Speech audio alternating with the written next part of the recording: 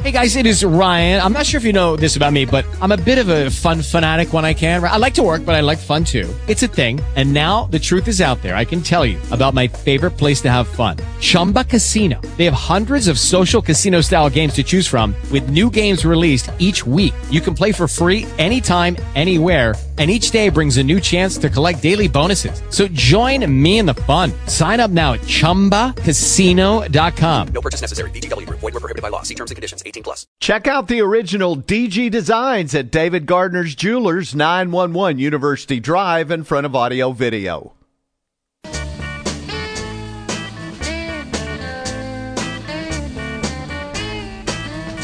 Welcome back. This portion of the program is brought to you by Allen Honda. Tomorrow, we go behind the keyboard with legendary author John Feinstein. That is tomorrow on the program. On this date, it's an infamous date in the state of Texas history, 1966.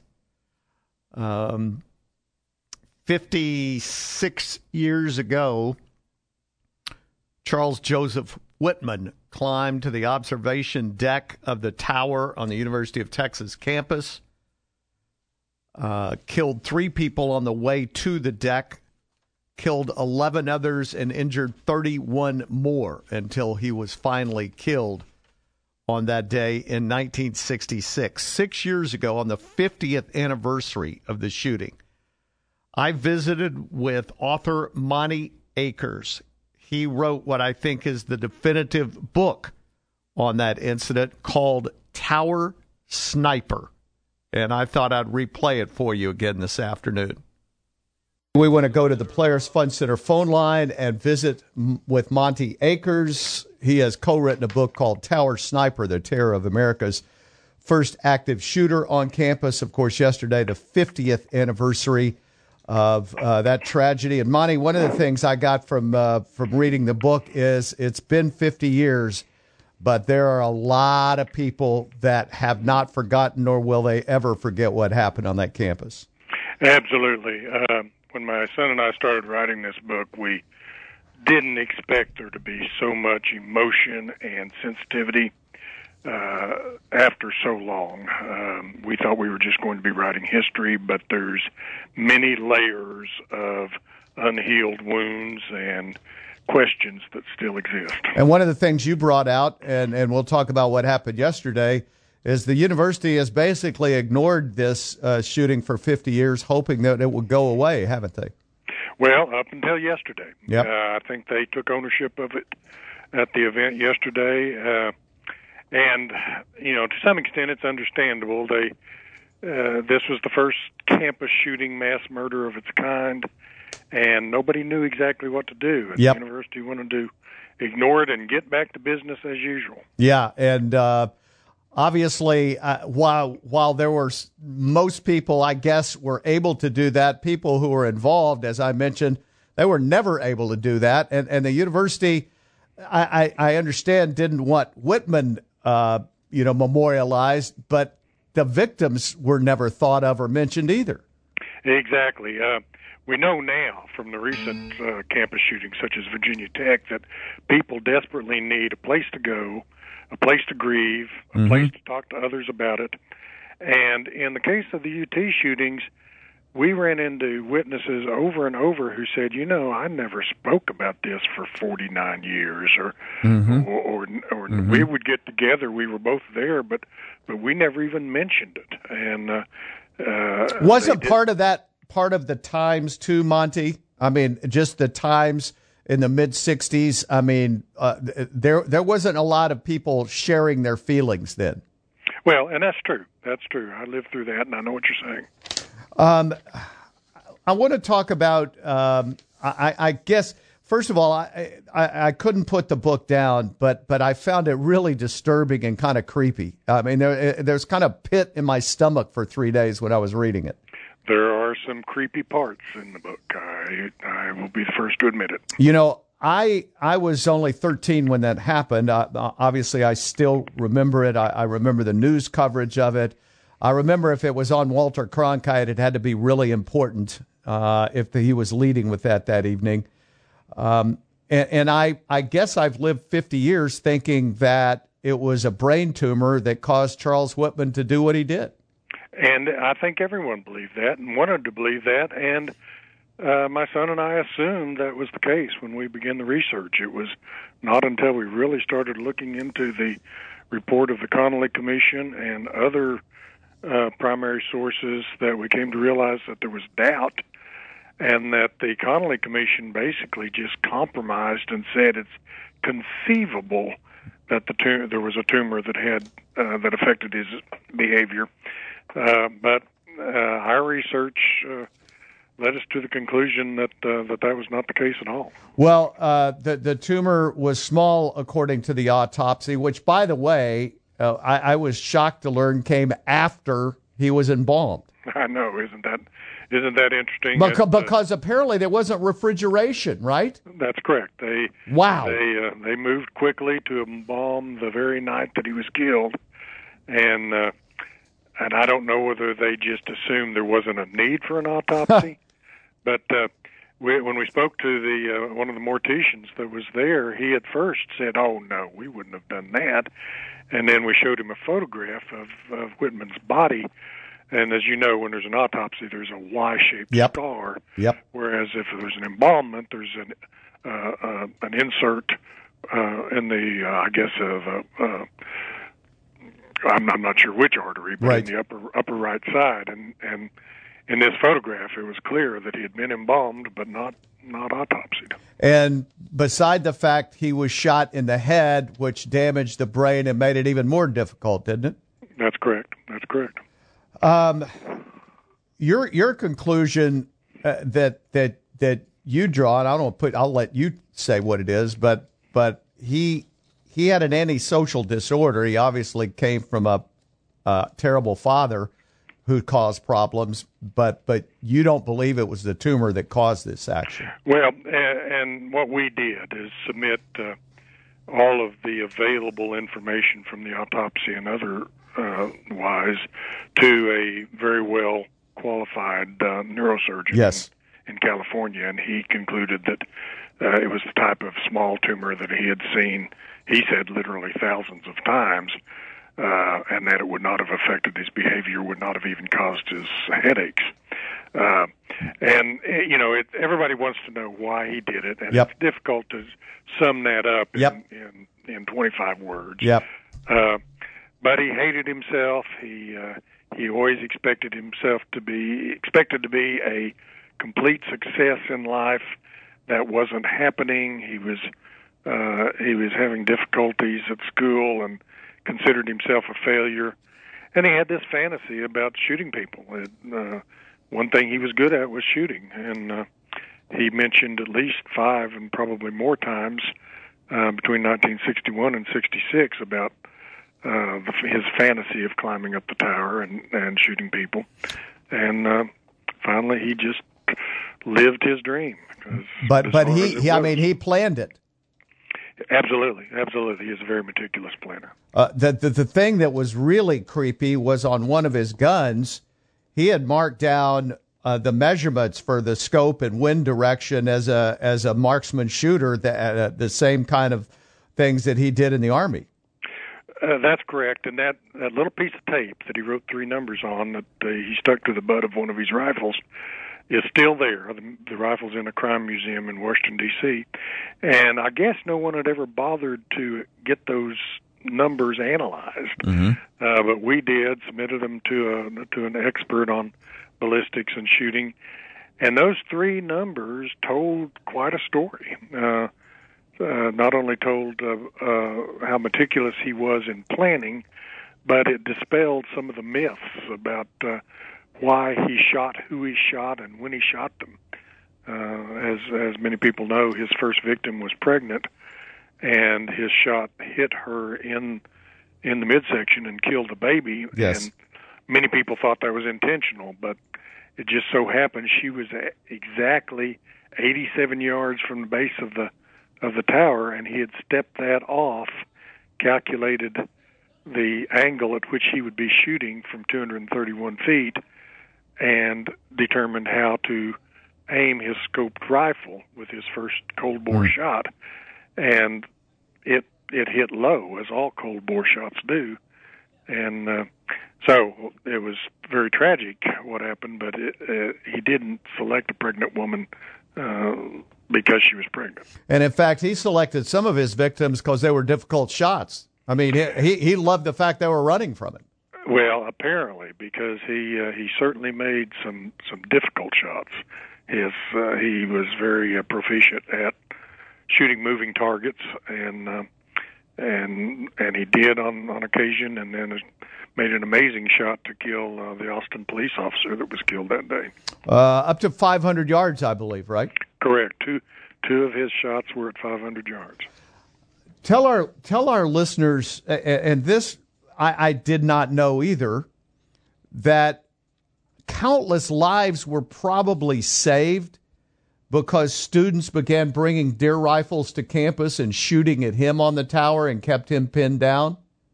Well, that's become a popular theory or anecdote about the shootings, because certainly after the first 20 to 30 minutes of shooting, he began getting a lot of return fire, and that meant that his only suitable areas to shoot from were through the drain spouts. There's 3 drain spouts on the floor of the tower. Yeah, and they make decent shooting ramps, but it was very difficult to find targets through them. And once the return fire became heavy, all of his shots after that were, all of his kill shots were in the first 30 minutes. Yes. And so that has become kind of a rallying cry for the proponents of campus carry, that this is an example of how it's a good idea. Well, I'm not going to get into that. I happen to believe that, but they were. I mean, pistols weren't going to do any good, and in fact, the police department was outgunned because they didn't have the rifles. Some of the students gave them some rifles to help them shoot because all they had were pistols and shotguns, and that certainly wasn't going to help shooting up at the tower. That's right. Let's talk about the officers and just for how long that we went, that everyone went thinking one of the officers killed Whitman when in fact it was not that officer. It was a total another officer that was in on it. Well, there were essentially there were 8 officers that went up the tower. Right. And any one of them could have been the one who pulled the trigger, or any one of them could have been killed. Yes. 2 of them went around the observation deck and encountered Whitman and opened fire. And Ramiro Martinez was the first to fire, and he emptied his revolver at Whitman. And then Houston McCoy came up around from behind, and he had a shotgun and was double shot, and he shot twice and hit Whitman with both of those. And there's been a long debate about who actually pulled the kill shot trigger, which is kind of, in my opinion, was kind of a silly debate. Sure. Martinez got the credit for years and years. McCoy was a very modest, humble man who didn't take any pride in having killed a man. And it really kind of came to a head after Hollywood made a movie called The Deadly Tower that focused only on Martinez and portrayed Whitman as, didn't even name him, but portrayed an individual who didn't even fire. And Houston McCoy, yeah. Yeah, it was almost cowardly in the movie, which just was not the case. Well, a horrible movie anyway. It was, by the way, it was made in Baton Rouge because the city of Austin wouldn't allow him to shoot it on the tower. That's correct. Anyway, the real story came out during the 40th anniversary. The officers who were there finally got together. Like everyone else, they had not been talking about it for decades, but they shared their story with reporters and newscasts, and So the matter was really, I think, settled 10 years ago, although our book explores it again. And certainly none of the credit that Houston McCoy gets now should take anything away from Ramiro Martinez, because what he did was exceptionally brave. No question. But it is a shame that Houston McCoy didn't get an equal amount of credit. And the you bring up this, it was the 40th anniversary. These guys had never really, the guys that were involved that went up and got him had never really talked about it either, had they? That's correct. Houston McCoy's daughter, Monica McCoy, contacted them and got them all together, and they started talking about it for the first time.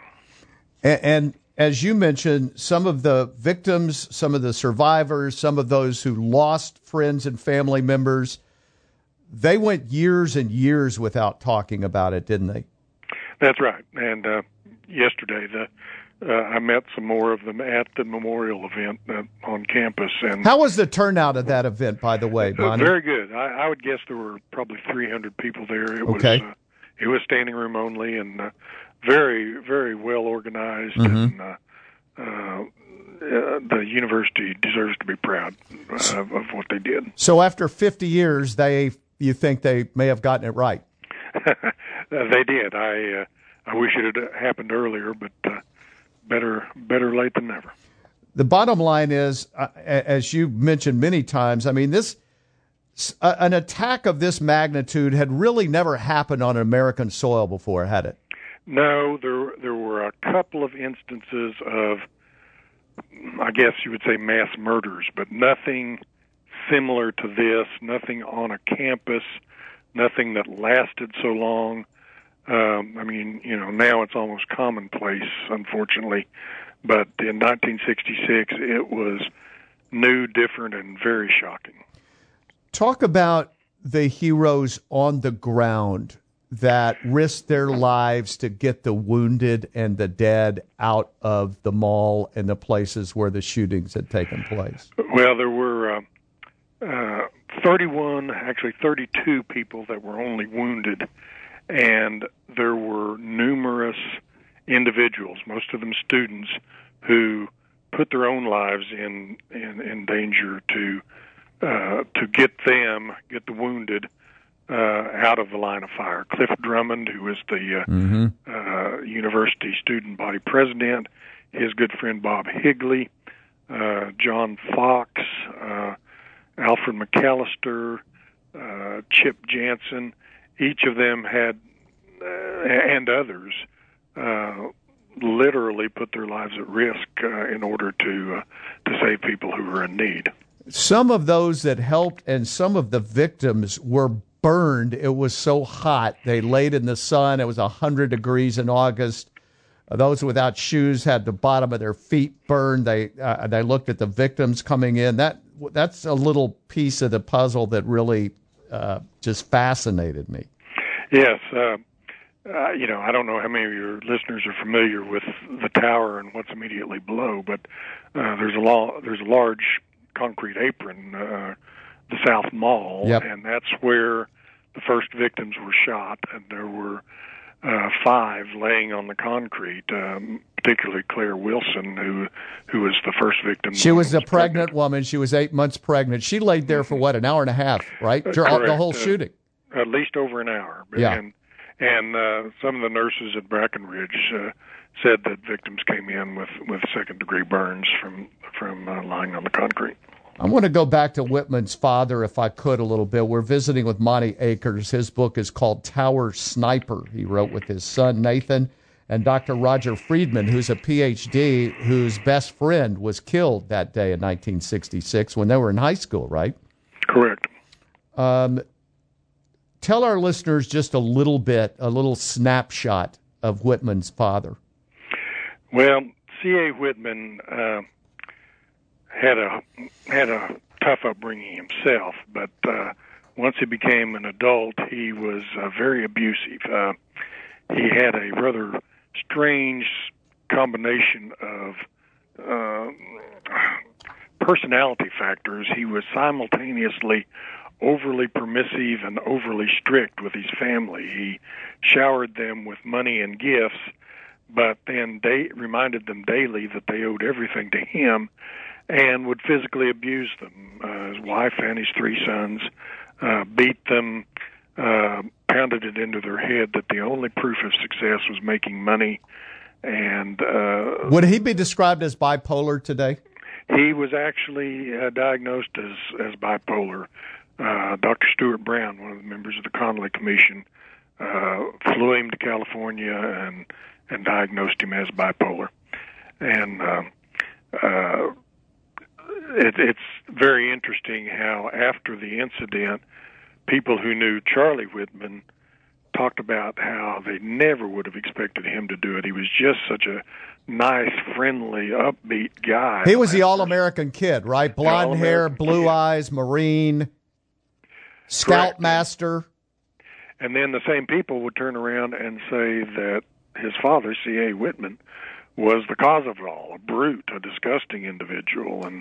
And some of the witnesses who were interviewed by the FBI would not do so in front of a window for fear that Charles C.A. Whitman would see them and either shoot them or get revenge. When his mother decided to leave him in Florida and Charles Whitman went down to pick her up and bring her back to Austin, that seemed like the beginning of the end for him.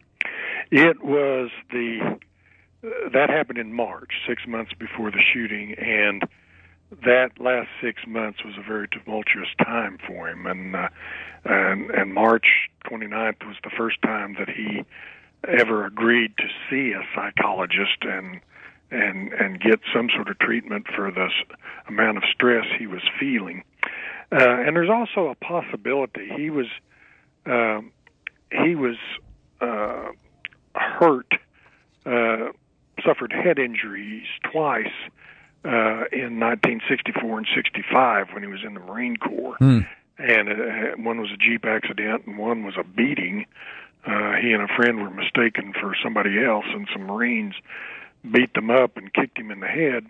And it's entirely possible that he suffered some concussive brain injury that may have affected his behavior and caused. And again, at the time, they wouldn't have checked for anything like that on an autopsy, and maybe wouldn't even know what to look for if the brain had been in good shape. That's correct.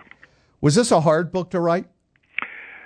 Well, I would not say that it was. If we had known at the beginning how many shootings there were going to be recently, yes. I'm not sure we would have wanted to do anything that could be interpreted as interest or anything similar in that topic. But it wasn't hard in the sense of finding the primary material because it's been gathered and is in one place. Yes. It was difficult finding some of the witnesses, but we found many that had never been interviewed before. It was a bit of a challenge finding the right voice, but I think we did that.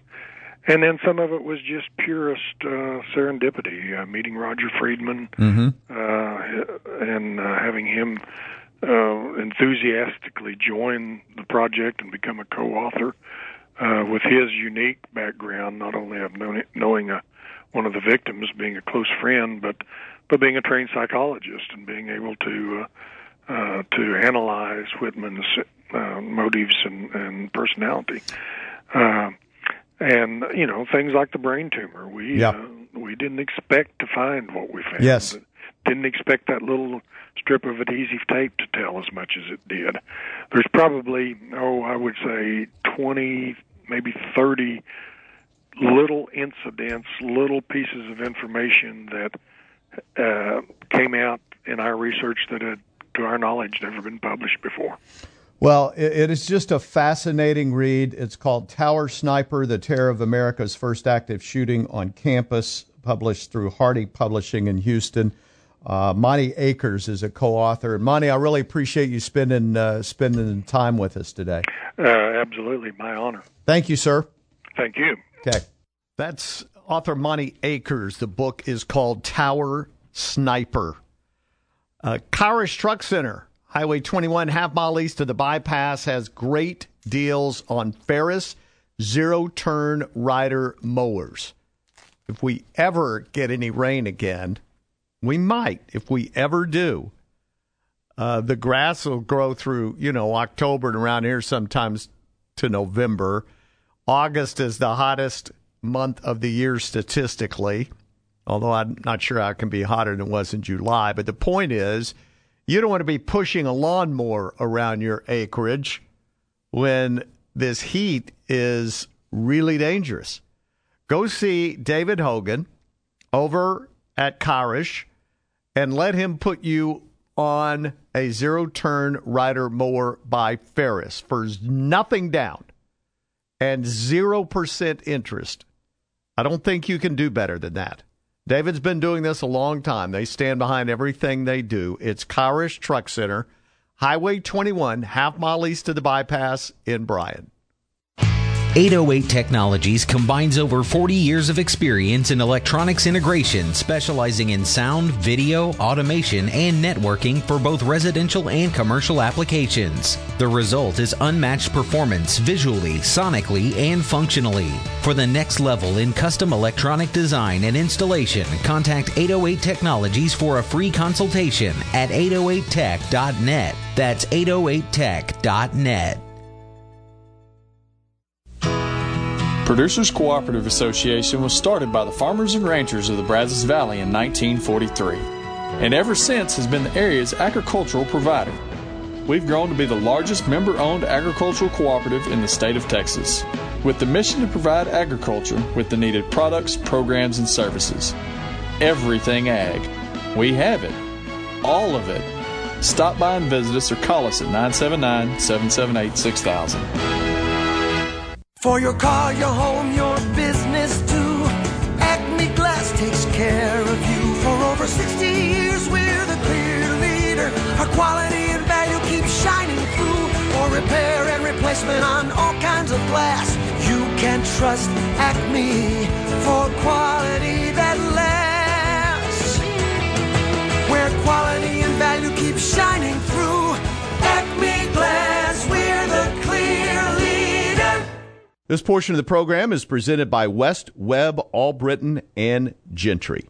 Congratulations to West Webb, Albritton, and Gentry for receiving this year's Bryan Rotary ANCO Lifetime Achievement Award. West Webb's uncompromising core values have set the standard throughout the state of Texas. In 2020, West Webb launched its own charitable organization called First Win to provide children with basic needs like food, clothing, nutrition, education, and health care. West Webb, Albritton, and Gentry, the 2022 winner of the ANCO Lifetime Achievement Award for Business. West Webb, you know us.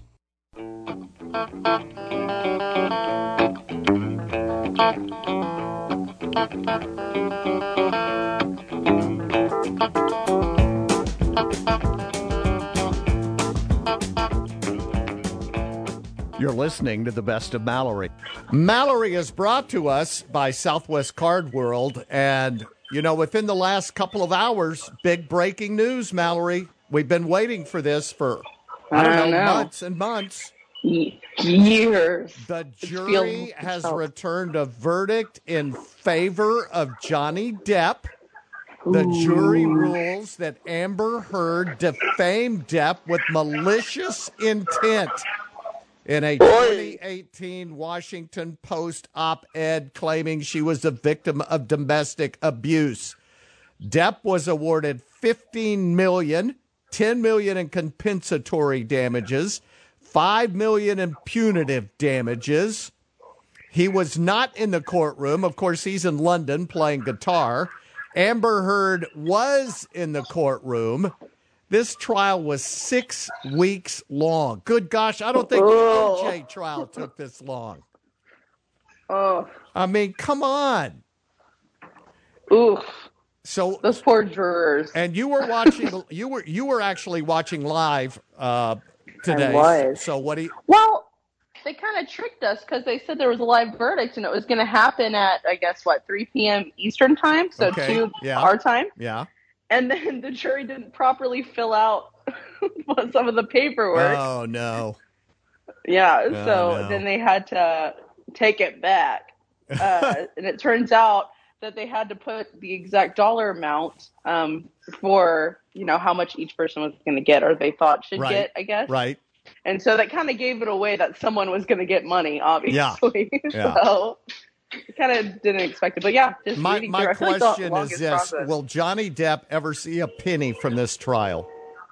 No. Also, because didn't she get she got some money too? Yeah, like $2 million for something, and I don't know what that was for. So does that mean they just kind of get to cross out, and Johnny only really gets 13, or how does that work? I mean, I have no idea.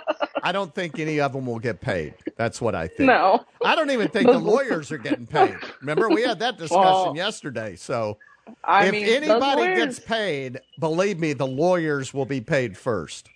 Of course. And I mean, if anything, they got notoriety from this. I mean, they've got some fame from this. Some good press, some bad press if you're Amber Heard's lawyers, but I digress. Oh, man. Well, I've got some royal news. Good. Because we do know the Queen's giant platinum jubilee. Oh, that's right. This weekend. Yeah. Beauty. So Prince Harry and Meghan Markle have been reassured their family will be well protected when they touch down in Britain today. Ooh, good. A day ahead of the Queen's Platinum Jubilee weekend. This coming after Harry threatened legal action to keep his kids safe. The Met's Royalty and Specialist Protection Unit has been working with Harry's crew to get him taxpayer-funded officers over the past week. Well, of course. The family will get armed police protection while at royal events. Or at Frogmore Cottage, where they will be staying. Frogmore. Isn't that where they stayed before they moved to the States? Sounds about right. Who knows? Sure. That was so long ago, I feel like. Yeah. The protection, well, it might be a production, won't be around. However, for smaller social events like hanging out with friends, and hitting up a pub. I don't know that Harry's going to be hitting up any pubs. Now, Meghan might. I mean, if I was Meghan, I would just be probably taking back shots the entire time I'm there. Can you even imagine? She's like, great, I can't wait to return to this place where they hated me. And they still hate me. Oh, well. Ugh. Anyways, Harry's legal team appeared in court in February during a hearing to reinstate his family's protection. When they removed themselves from the royal family, they lost their public-funded protection in the UK, having to pay their own security while in America. They can afford it. Yes, and then, of course, now that he has 3-year-old Archie and 11-month-old Lilibet? I don't know if I'm saying that right. Wouldn't it be safe? Wouldn't be a safe place that he calls home, his lawyer added. It should go without saying that he wants to come back to see his family and friends and to continue to support the charities that are so close to his heart. Well, that Meghan ripped him away from whenever she... No, I'm just I kidding. hope it's a great weekend for everybody. I'm sure we'll have news on it next week. We'll find out. Justin Bieber back in the news. In May, the Canadian-born singer and a Canadian donut chain announced a new collaboration, Biebs Brew, a French vanilla cold brew, which fans can try in Canada beginning June 6th and in U.S. today.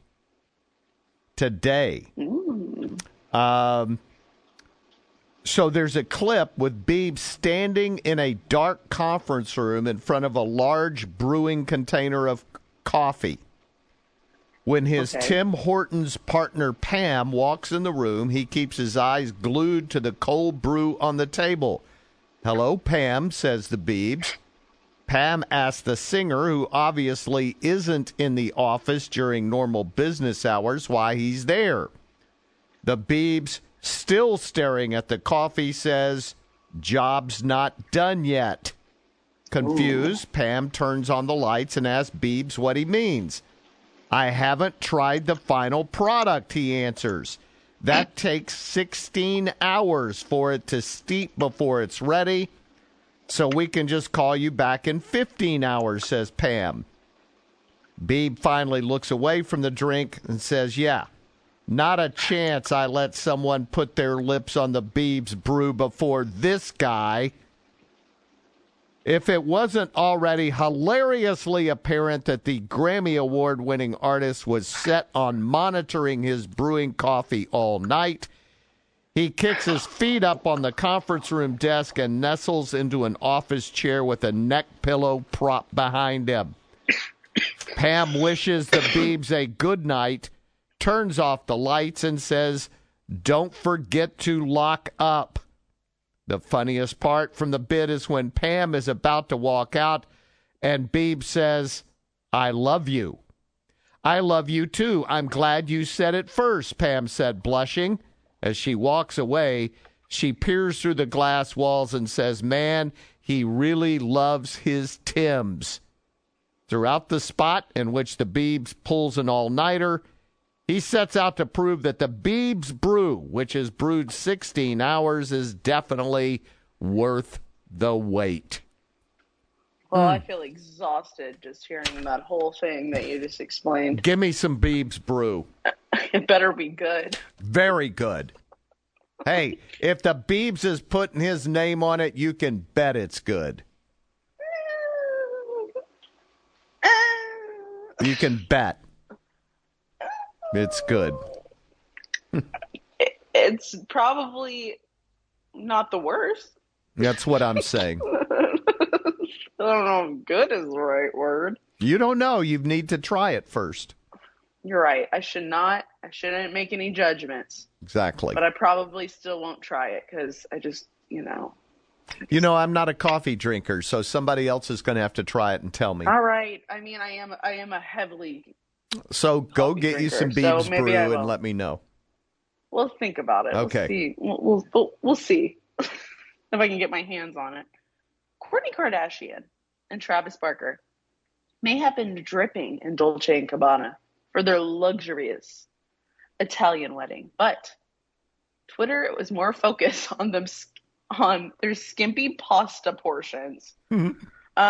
In a now viral clip taken by 43-year-old Kourtney's little half-sister, Kylie Jenner, you may know her, a chef uses a ladle and tongs to serve a limited amount of pasta on a decorative plate. And I saw this portion, and it was the saddest portion I've ever seen. It was one of the many behind-the-scenes exclusives documented by the billionaire on her Instagram stories. The pasta video itself may only be 13 seconds in its entirety, but it was just enough to make Twitter lose their mind. The pasta video, one user called the portion one of the saddest things I've ever seen. This tweet, many agreed with because it had 29,500 likes and over 2,600 quotes. Mm-hmm. This qualifies as a hate crime where I'm from, one user said. Not the Sam's Club sample sizes for food at a wedding. Cost of living obviously affecting the Kardashians, judging by a photo of Kourtney getting married in her undies and a single strand of pasta served at the reception. One commenter said, "This would make me square up with the bride or groom." If you don't know what square up means, that means fight. And I agree. The pasta portion size at Kourtney Kardashian's wedding, again, was just the saddest. That's funny portion. If you care to look. And the thing is, pasta's pretty cheap. You know what I'm saying? I mean, you're in Italy. What are you doing? Yeah. Give the people what they want. I mean, none of them probably give the people their pasta. Hey, she is serving what she normally eats per proportion, right? That's what I'm thinking. Maybe like if I a strand of noodle. That amount, one strand of noodle. As skinny as the Kardashians. That's what you're saying. That's right. It's the Kardashian Italian diet. You just eat a really sad amount of pasta. Ugh. Oh, how sad. It's disappointing, Chip. I don't know if you've seen it, but it is sad. I have seen a little bit of it, yes. It's pretty sad. It's like one Give the people a plate of pasta. Howie Mandel who probably eats a bigger portion size than what the Kardashians were serving, teased the epic new season of America's Got Talent. I don't even know what season this is. I don't It's got to either. be like season 20 or 30 or who knows what. It's season 17. It's Okay. right here. On the Tuesday episode of the People Everyday podcast, the comedian, who is 66, I can't believe he's 66. Wow, I I can't didn't know either. that. Opened up about what fans can expect from season 17 of the hit series, which kicks off Tuesday night. I'm the longest running judge on the show. Humble brag. If Yeah. You will. Wait till you see this season. But I think there is something in the air. And I think it's because of what has been going on throughout the world. All this energy was bottled up. So now we have a live audience. People have been locked away in their prospective homes, countries, wherever they were, and they just showed up and exploded on our stage. So that's exciting to hear. We are seeing things bigger, more dangerous, more exciting than we have ever before. Nice. What a great, yeah. I mean, he's really hyping this up, so I hope they don't disappoint. The show's spin-off series, America's Got Talent Extreme, showed the risk contestants will take. That in October 2021, Jonathan Goodwin was injured after he was struck by two vehicles suspended in air. Yeah, we talked about that. Yeah, and fell to the stage while rehearsing a stunt on the set of the NBC show. Days after revealing that he's now in a wheelchair, the former, Daredevil apologist, yeah, fancy word, and self-described daredevil, shared an optimistic message to his followers again, saying, when things go wrong, try not to panic. Take a minute, take a breath, then work out how to move forward. That is a nice Great way advice to look at for it when all you of get us. struck Great by car, advice. suspended in the air. So the next time you have a minor convenience, just think of this guy. Fresh off her breakthrough role in Steven Spielberg's West Side Story, Rachel Zegler will star in the new Hunger Games prequel. The studio announcing that Zegler will play Lucy Gray Baird in the Hunger Games, The Ballad of Songbirds and Snakes, an extension of the Hunger Games saga that takes place decades before the adventure of Jennifer Lawrence's Katniss. Katniss played in the 74th Hunger Games. Baird will be part of the 10th Hunger Games. Susan Collins, whose books were adapted into the $3 billion blockbuster franchise, wow, published the prequel novel, The Ballad of Songbirds and Snakes, in 2020. In the film, Lucy Gray Baird, a tribute from the impoverished District 12, sings in a pivotal moment during the reaping ceremony. Zegler will star opposite Tom Blythe, who plays the 18-year-old Coriolanus Snow. So the movie set to be released November 17th, 2023. So you have to wait about another 18 months. Don't you love when they do that? Yeah, another 18 months. Hey, they're already pubbing it, right? So we got to wait 18 months. Oh, man. Well, I've got a big story, Chip. Good. One that I don't even know if they'll still be together in 18 months, but Mama June is a newlywed. Oh, good gosh. Oh, Mama June. Who would do that? A guy named Justin Stroud, and by looking at his Instagram, they look like a match made in heaven. Well, good.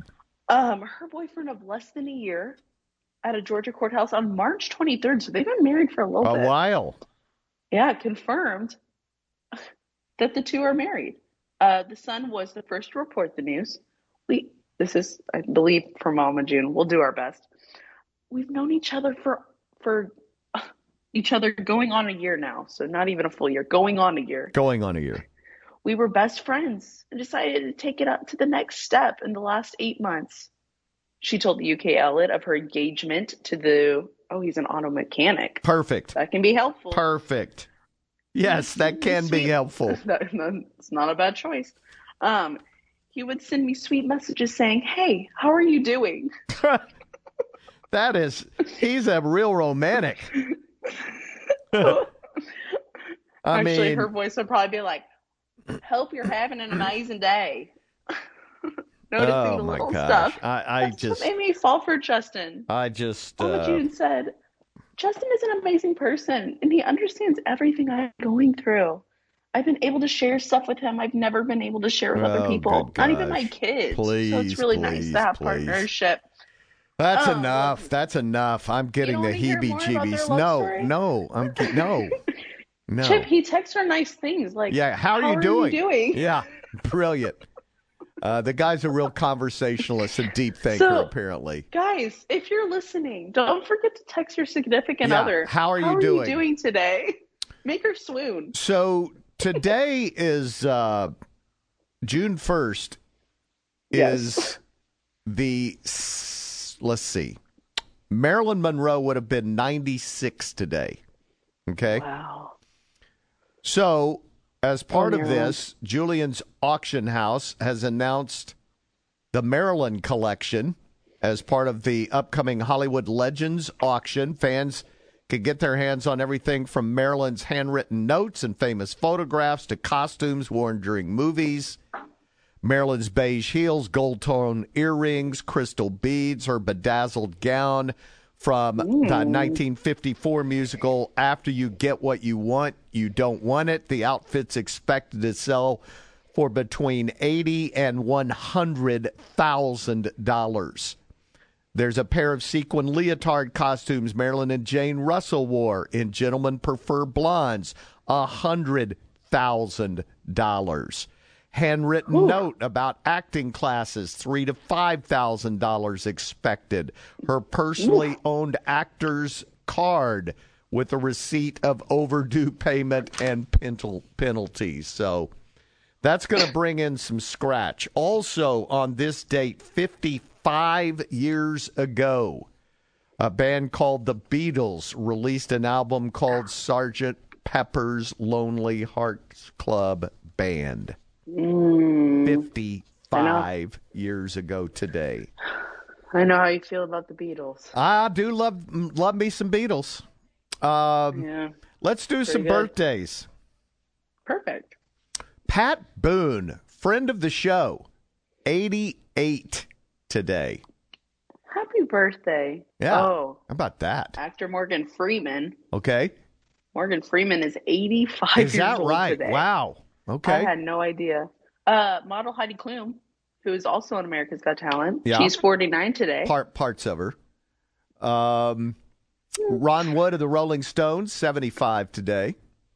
Ronnie Dunn of Brooks and Dunn, 69 today. Nice. Clint Black's wife, Lisa Hartman Black, 66 today. Singer Alanis Morissette. Okay. Sing the Ironic song. She's 48 years old today. And then actress tries to be comedian Amy Schumer. Yes. 41. Okay. Brandy Carlisle, 41 today. Tomorrow, Ron Ely, Tarzan, 84 tomorrow. Stacy Keach is 81 tomorrow. Charles Hayde from Hill Street Blues is 79 tomorrow. Jerry Mathers, the Beaver, is 74 tomorrow. No one thought he'd make it to 74 because every year there was a rumor he'd been killed in Vietnam for about 10 years running. Oh, one of those. Got it. Ooh, Dennis Haysbert, President Palmer from 24, 68 tomorrow. I love Dennis Haysbert. Dana Carvey, funny guy, 67 tomorrow. How about that? Nice. Andy Cohen, not so funny guy as far as I'm concerned, 54 tomorrow. He brings the drama, though. Yes. Wayne Brady is 50 tomorrow. Aw, I like Wayne Brady. I do too. Very talented. Yes. Let's see if I've got anything else. Oh, here's one. Country singer Dan Cahoon is 39 tomorrow. Yeah, exactly.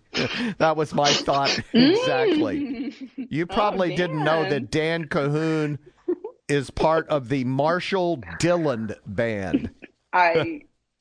Who wouldn't? I mean, that? This is why you listen to the show, correct? For Dan Cahoon, birthday. Yes, exactly. Hey, try that at the old water fountain tomorrow at work and see what happens. All right, see all the quizzical looks you get. All right, that's it for today. We'll try on Friday. Well, we'll be here on Friday. I don't know if we'll try. We can't guarantee that. No Mallory promises. Is brought to us by Southwest Card World. Just like your home's decor and the paint color on your walls, the flooring in your home is an expression of you. At Zorneman Flooring, our goal is simple. Help every individual client express their style with the very best in flooring, selections, price, and service. Whether you're in need of carpet, tile, or wood, Zorneman Flooring can create a unique floor made just for you. Call Zorneman Flooring at 776-2800. Express yourself with Zorneman Flooring. Click zfloors.net. This is Passport to Texas. If you were in the field on opening day of spring turkey season, you might have wondered, where are the birds? Well, according to biologists with Texas Parks and Wildlife, field observations prior to the opener suggested hens were playing hard to get and showing little receptivity to toms and breeding. Jason Harden, Upland Game Bird Program Specialist, said hens' interests picked up near the opening day of the season, effectively hampering a hunter's chance of luring love-struck gobblers. He adds that by now, though, most hens should be bred and hunting ought to be good from the time the toms leave the roost until they go back up for the night. Biologists report habitat conditions throughout the state look promising. One region of concern, however, is the rolling plains, where the landscape is still very dry, with limited rain in the last 6 months. The regular spring season for Rio Grande turkey continues through April 29th in the South Zone. The North Zone general season runs through May 13th. Eastern spring turkey hunting in counties with an open season is April 15th through May 14th. Hunters must report harvest of eastern turkeys electronically to Parks and Wildlife within 24 hours of harvest. Reports can be made through the Parks and Wildlife My Texas Hunt Harvest app or online from the Parks and Wildlife Turkey page. The Wildlife Restoration Program supports our series. For Texas Parks and Wildlife, I'm Cecilia Nasty.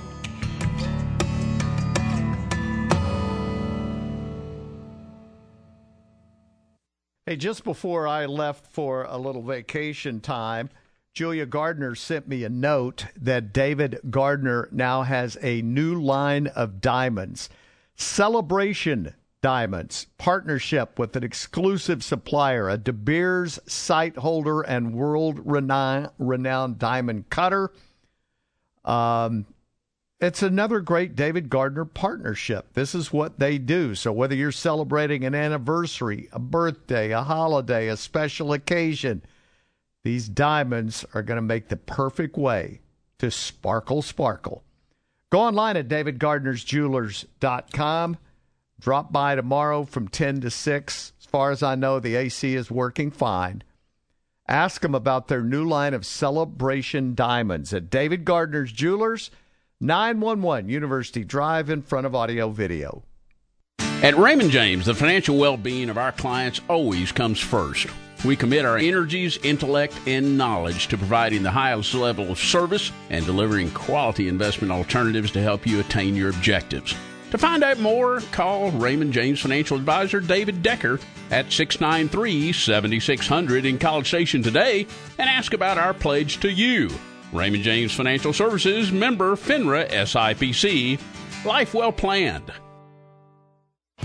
808 Technologies combines over 40 years of experience in electronics integration, specializing in sound, video, automation, and networking for both residential and commercial applications. The result is unmatched performance visually, sonically, and functionally.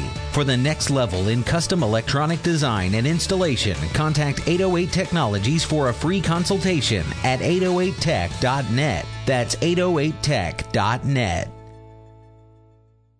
You can listen to Aggie football, basketball, and baseball on your Amazon Dot or Echo. Step 1, say, Alexa, enable Zone 1150 skill. Step 2, anytime you want to hear fighting Texas Aggie football, Texas A&M women's basketball, or Aggie baseball, all you have to do is say, Alexa, play Zone 1150. It's that simple to listen to your favorite A&M teams that play on the Zone with your Amazon Dot or Echo. Make sure to say one time, Alexa, enable Zone 1150 skill. Then say, Alexa, play Zone 1150. Looking for podcasts of TexAgs Radio, The Louie Bellina Show, or Chip Howard? Look inside the Pod Center at zone1150.com. Don't miss a single rant, guest, or moment. You can download or subscribe to any and all of your favorite shows inside the Pod Center at zone1150.com. There's also a special selection where you can find select interviews from David, Louie, and Chip. Look up Zone interviews inside the Pod Center at zone1150.com. Download or subscribe, but don't miss out. Check out the Pod Center at zone1150.com. My Maria, there was some blue and sorrow times. Just my thoughts about My thanks to Mike Leach, Al Pulliam, Alex Caruso, and Monty Akers. We will be back tomorrow with John Feinstein here on Sports Radio, 1150 AM, 93.7 FM, KZNE, College Station, Bryan, Texas. sailing on the sea. She is the sunlight when the skies are gray. She treats me so right, lady. Take me away.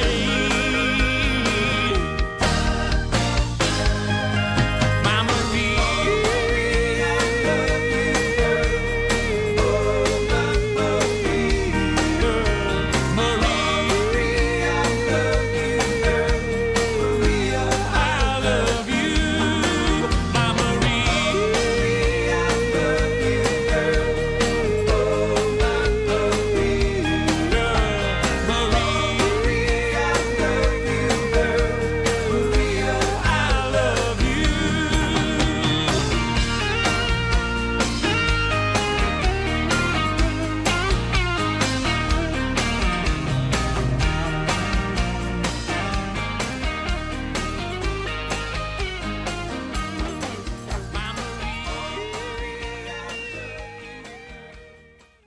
This is SportsCenter. Hello there. I'm Mark Robbins. Oh, the big baseball news continues to pour into ESPN Radio SportsCenter.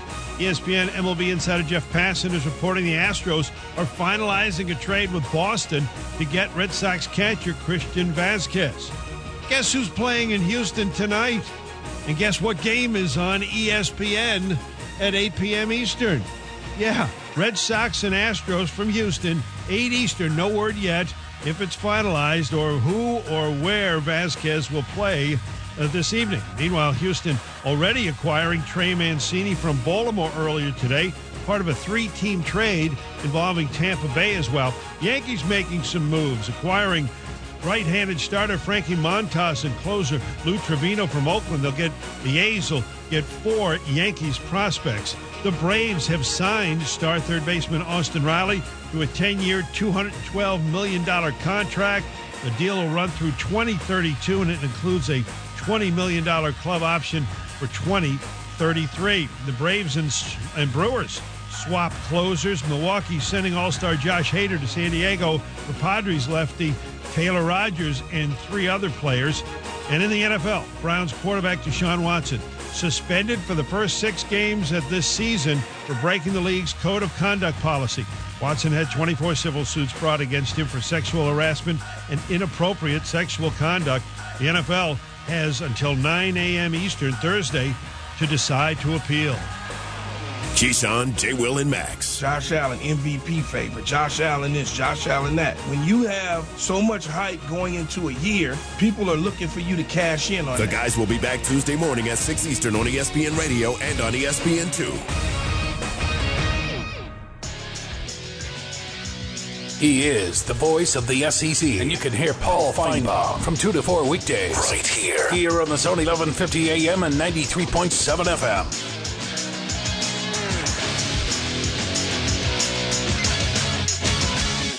One, two, three, ho!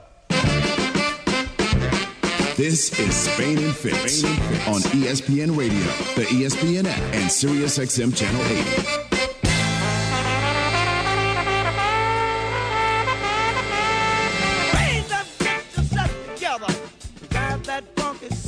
We were waiting a while for the news on Deshaun Watson. In fact, we expected it before camp began, maybe even weeks ago. But we got it this morning. And now The sports world reacts to it and wonders whether there will be an appeal. It's Spain and Fitz. Sarah Spain with you as always. And Teron Davenport filling in for Fitz tonight on ESPN Radio, the ESPN app, Sirius XM channel. Hello, it is Ryan, and we could all use an extra bright spot in our day, couldn't we? Just to make up for things like sitting in traffic, doing the dishes, counting your steps, all the mundane stuff. That is why I'm such a big fan of Chumba Casino. Chumba Casino has all your favorite social casino-style games that you can play for free anytime, anywhere with daily bonuses. That should brighten your day a little. Actually, a lot. So sign up now at ChumbaCasino.com. That's ChumbaCasino.com. No purchase necessary. VGW Group. Void where prohibited by law. See terms and conditions. 18+.